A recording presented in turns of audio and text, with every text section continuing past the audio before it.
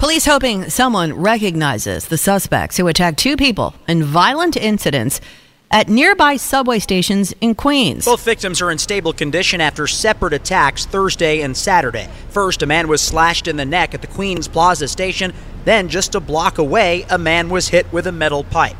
Angel Rodriguez keeps his head on a swivel when he rides the train. That's just ridiculous what's going on, because you got kids, moms, ladies, grandmas, and somebody got stabbed and attacked, you know what I mean? Yeah. And every day I gotta watch my back. Peter Castro, visiting from Brazil, heard about issues with subway violence, but so far, not seeing it. I found the subway overall, the subway system, very organized, very safe. Police say upwards of 1,000 additional officers a day are assigned to the subway system.